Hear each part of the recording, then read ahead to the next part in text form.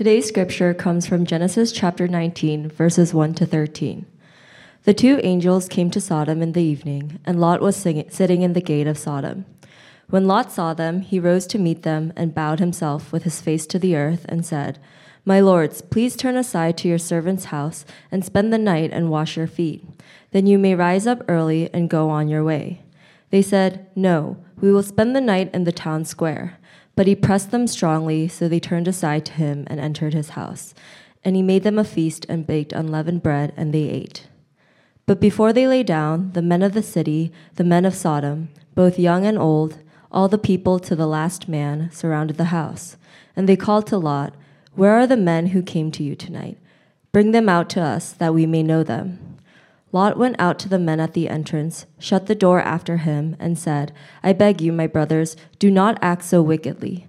Behold, I have 2 daughters who have not known any man. Let me bring them out to you, and do to them as you please. Only do nothing to these men, for they have come under the shelter of my roof." But they said, "Stand back." And they said, "This fellow came to sojourn, and he has become the judge. Now we will deal worse with you than with them."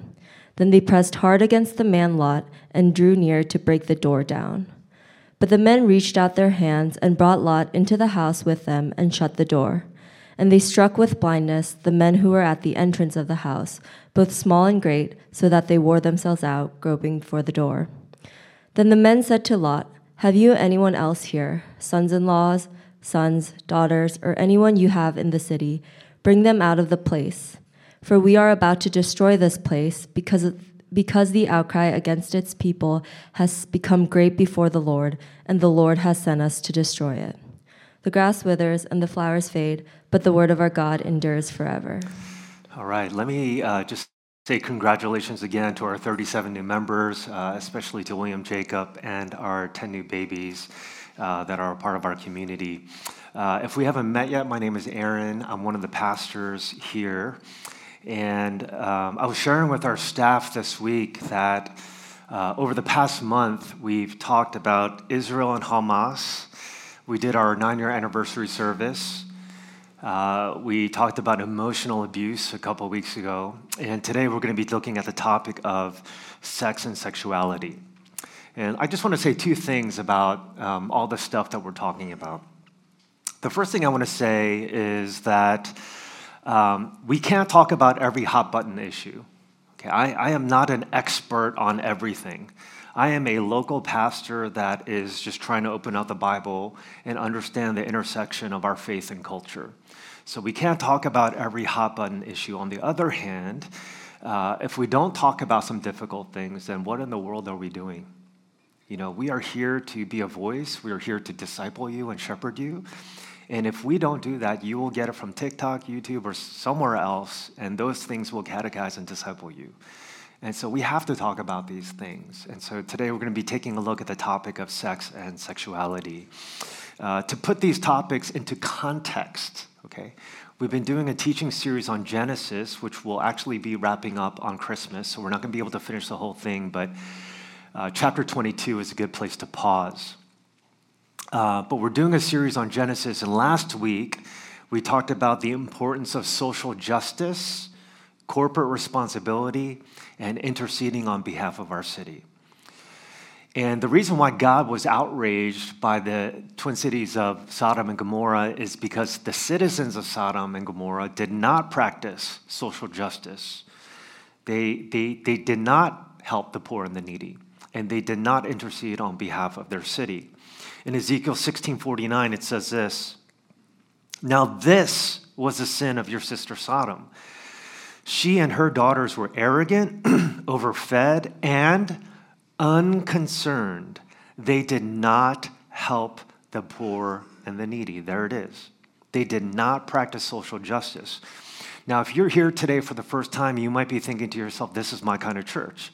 A church that's talking about social justice, helping the poor and the needy, interceding on behalf of the city.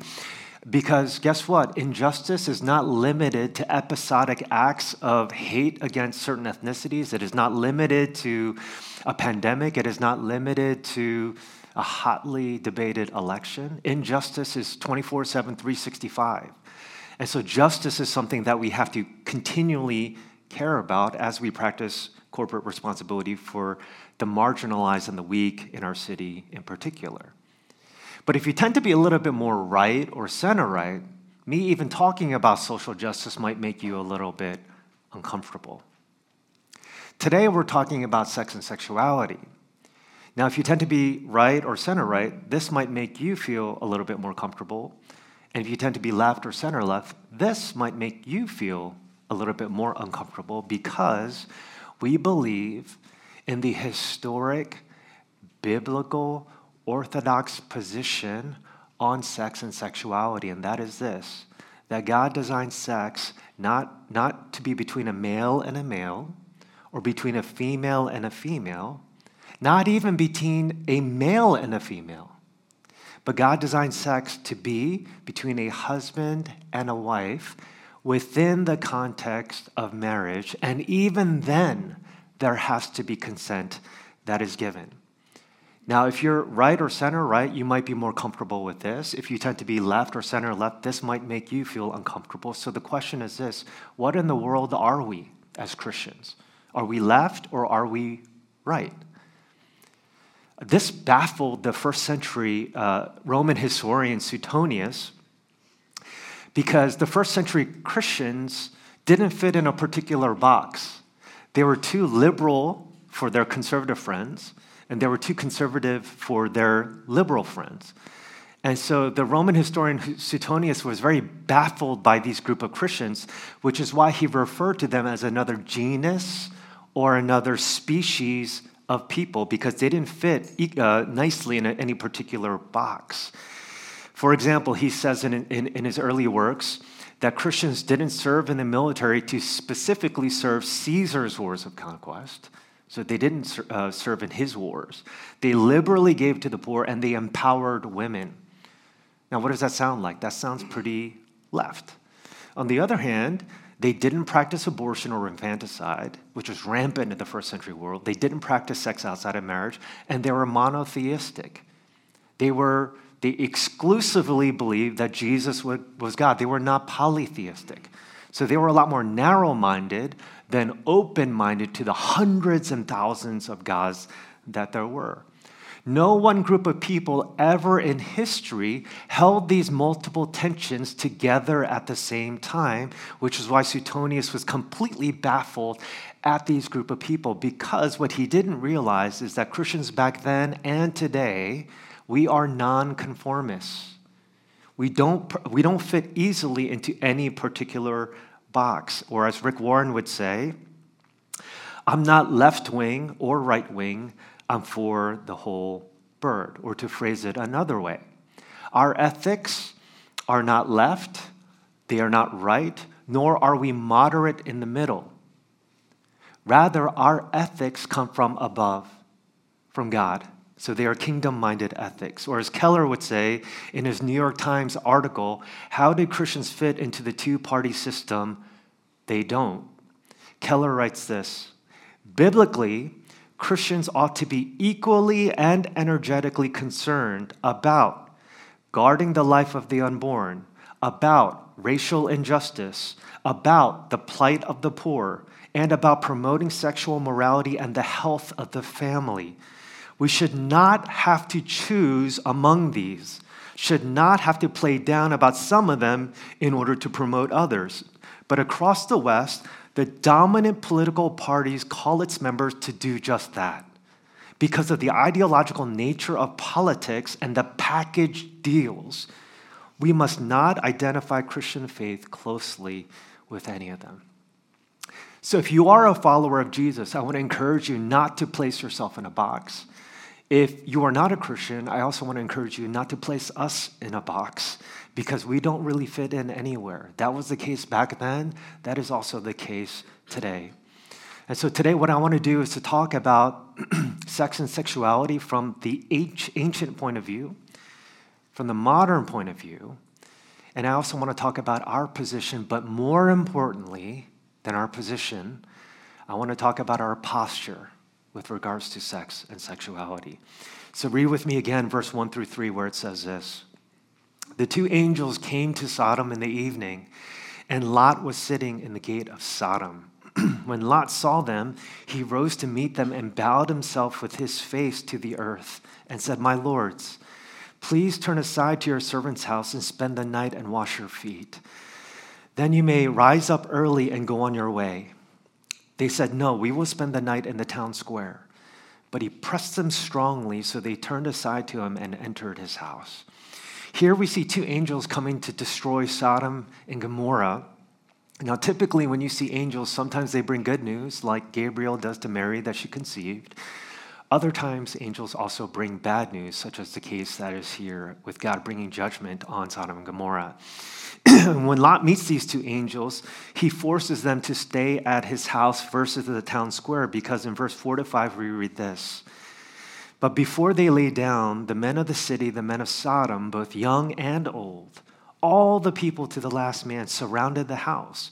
And they called to Lot, 'Where are the men who came to you tonight? Bring them out to us that we may know them.'"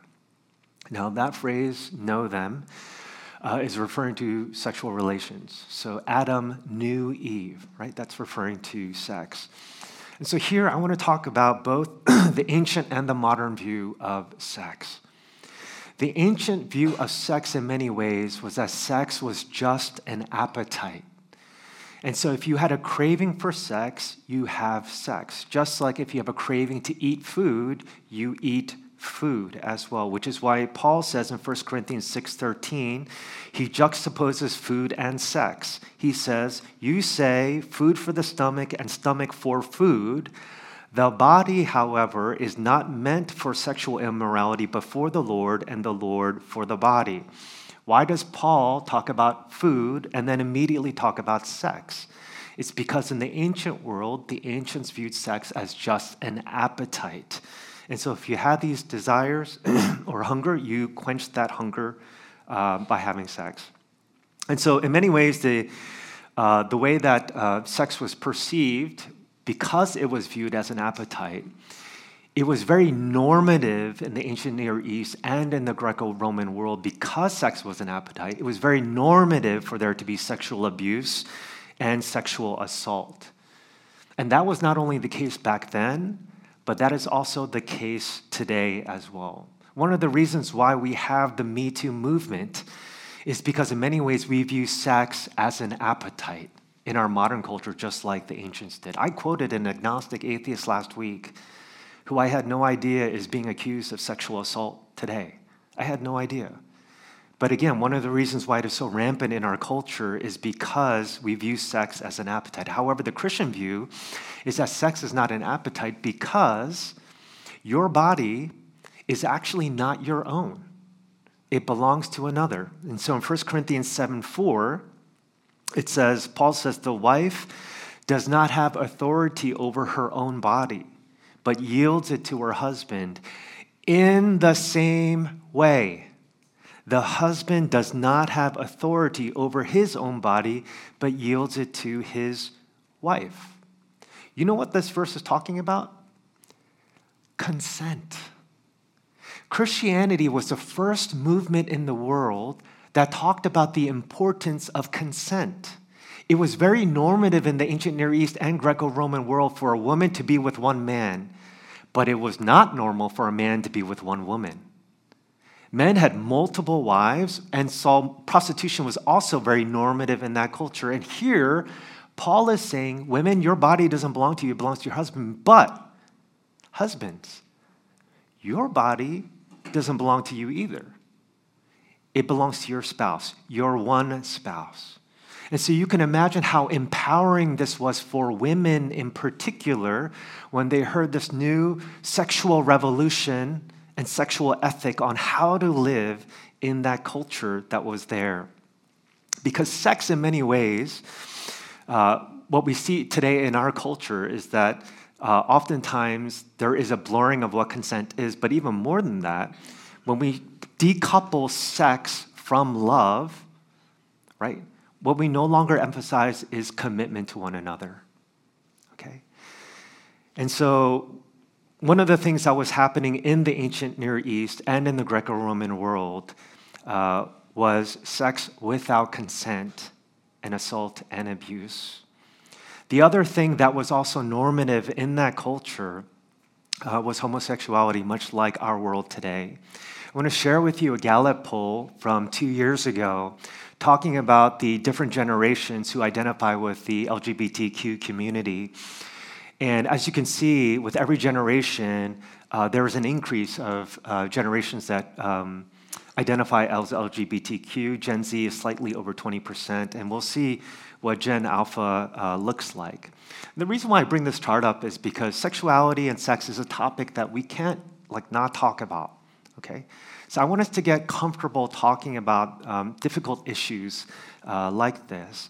And I already stated before what our position is with regards to what we believe with regards to sex and sexuality. But here's what I don't want to do. I do not want to go into a deep theological treatise or dive on why we believe what we believe. We can do that another time. Okay? So I'm much less interested in talking about our position. I am far more interested in talking about our posture. And the reason why I'm more interested in this is because when you take a look at all the Barna surveys with regards to young people in particular and how they view the church, they view it in two ways. There are lots of positive things that young people view the church as, but there are also negative things that young people view the church with. And the two things that the younger generation associate negatively with the church is this. Number one, it is overly political, okay? And it's going to get even more political come November. But the second thing is that the church today is way too anti-gay, okay? The reason why the gay community leaves the church is not because of our position, though. The reason why the gay community leaves the church is because of our posture.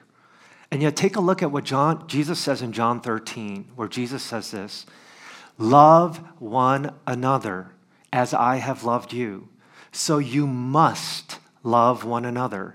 By this, everyone will know that you are my disciples if you love one another." I was talking with a dear friend in our own community a few years ago, and they were sharing with me how they are same-sex attracted. And you have to realize that when someone talks about something that intimate and that personal, it takes some guts to talk about something that personal. And so I thank them for sharing that with me. And we were talking about, because they were wrestling through like the intersection of their faith and sexuality, because they've always kind of felt like this. And so we were talking about that, and I said, thank you for confiding in me. Have you talked to anyone else yet? And they said they've talked to a few close friends. And I said, how did that go? And you know what they said? Overwhelmingly supportive, positive, and loving. Overwhelmingly.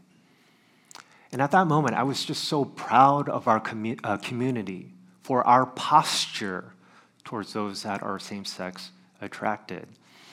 And I talked to them again this week, and I asked them, are you comfortable with me, anonymously sharing your story? And they said, yes, if it can help in any way, please share this story. And it's been some time since we talked about this, and so I said, what's it been like lately? Like how's the support and whatnot? And they said it's still the same. Overwhelmingly positive and supportive as they navigate through this. And I was so proud of our church and our community at our posture towards those that are in the same-sex attracted LGBTQ community. Love has, and it will always be, our greatest apologetic. The moment our theological positions become greater than our relational position, we have failed to act like disciples of Jesus Christ. But because he calls us to love every single person that enters into our life. So on the one hand, we can't affirm everything. On the other hand, we cannot be Westboro Baptist Church. Love has and always will be our greatest apologetic. But you know what the second greatest apologetic is, if love is the greatest? The second greatest apologetic is humility. In 1 Timothy, right after Paul talks about homosexuality being a sin, he writes these surprising words in 1 Timothy 1.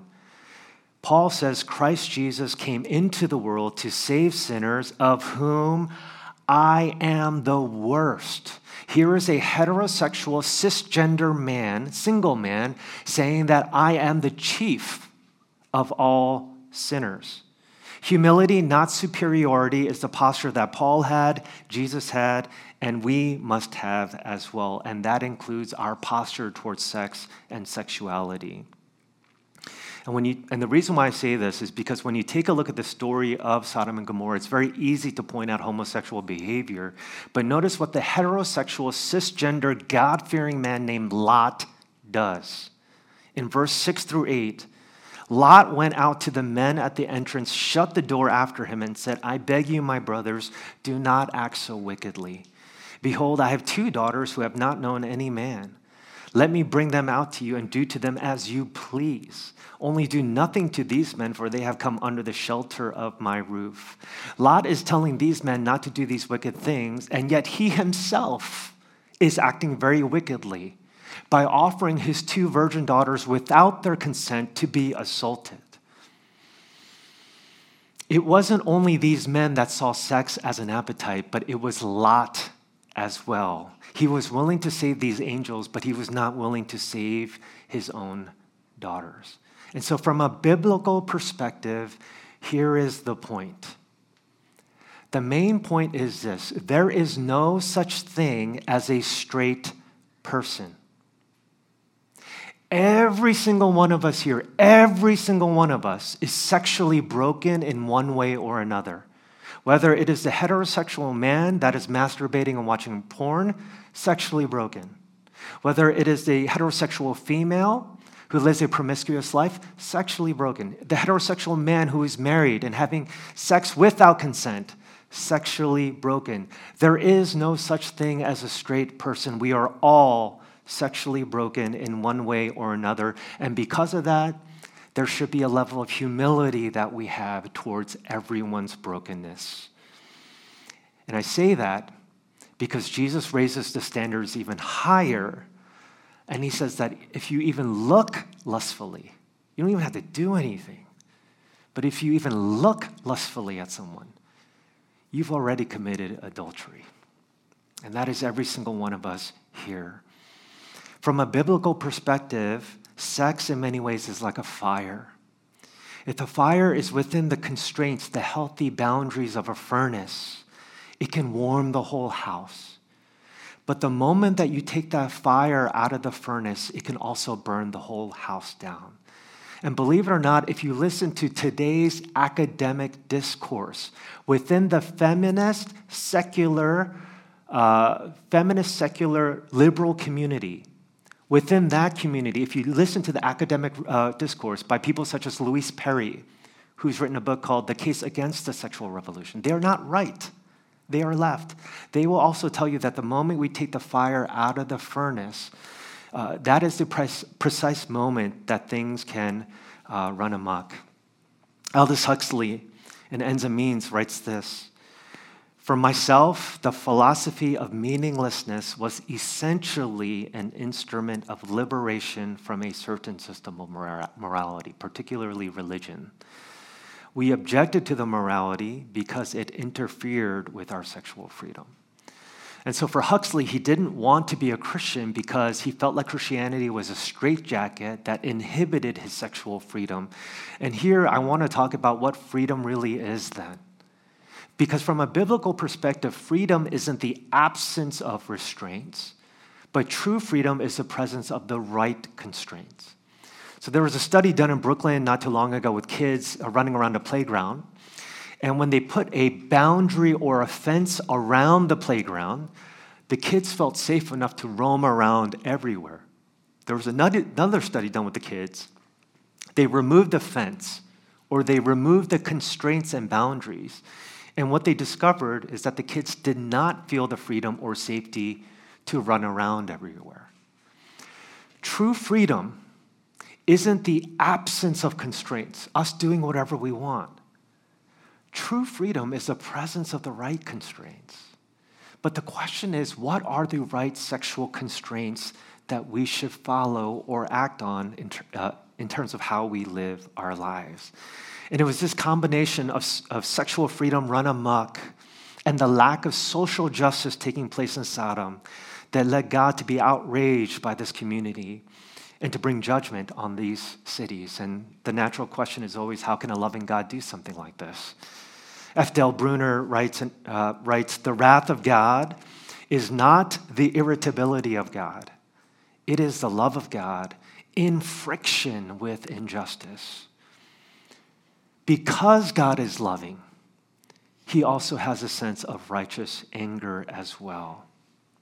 He hated the injustice that was taking place to the poor and the needy and to those that were being sexually abused, because this wasn't just about sexuality, but abuse. Or as someone once said, everything is about sex except sex. Sex is ultimately about power. And what we see is a misuse of power that is here.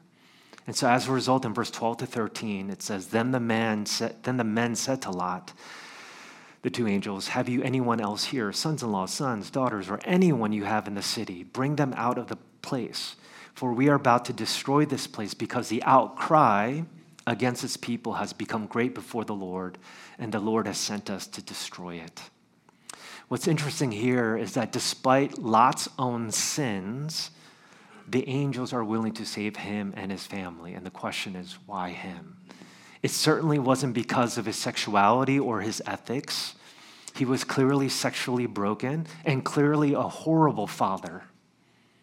So why is it that Lot was able to escape judgment and find salvation? It had nothing to do with him. That's the thing. It had everything to do with his uncle Abraham and his righteousness, which ultimately points to the righteousness of Jesus Christ and what he has done. God sent his son Jesus into our world. And for Jesus, his food or his appetite was to do the will of his Father. He didn't see his own body as his own to do with it as he pleased, but he laid down his body, his naked body, on a cross to die for our sins for his spouse, his bride, that is the church. One of the things that we see in the sexual revolution is a decoupling of sex and love and commitment. But what we see Jesus here is because he wanted to have union or relationship with us, he loved us and committed himself to us so much in the fact that he was willing to die on behalf of our sins because of his radical love for you and for me. And what that means for us is that if he wants to be an exclusive monogamous relationship with you, that means that we have to be in an exclusive relationship with him. No other gods before him. Not money, sex, power, or even babies. We exclusively belong to him and have no other gods that are before him. What that also means is that as a new community of people that follow Jesus, we also have to be a city within a city. And we have to shine our light brighter than all of our billboards and skyscrapers. We have to be an alternative city within this great city and to point people on how to live and where they can truly find freedom and truly find flourishing in their lives. And what does that look like? It looks like practicing social justice, caring for the poor, the needy, and the neglected, and also pointing to our city a radical new way of understanding sex and sexuality as well, that all people might know him. And the way that we do that is twofold. Number one, again, remembering that love is our greatest apologetic. And number two, remembering that the second greatest apologetic is humility. And that is what we see on the cross. Love, humility. And we have to do the same if we're going to make a difference in our city. Let's pray together.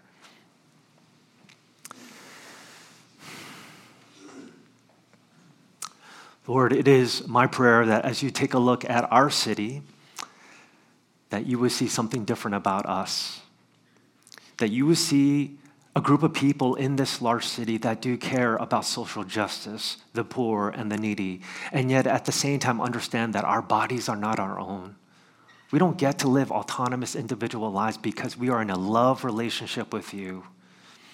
And just as you sacrifice your body for us, help us to be the kind of people that sacrifice our bodies for the sake of others in our community and the city that we live in. Help us to be a city within a city. Help us to be a salt and a brighter light than all the billboards and lights in our city, because we love the city and we love you. In your name I pray. Amen.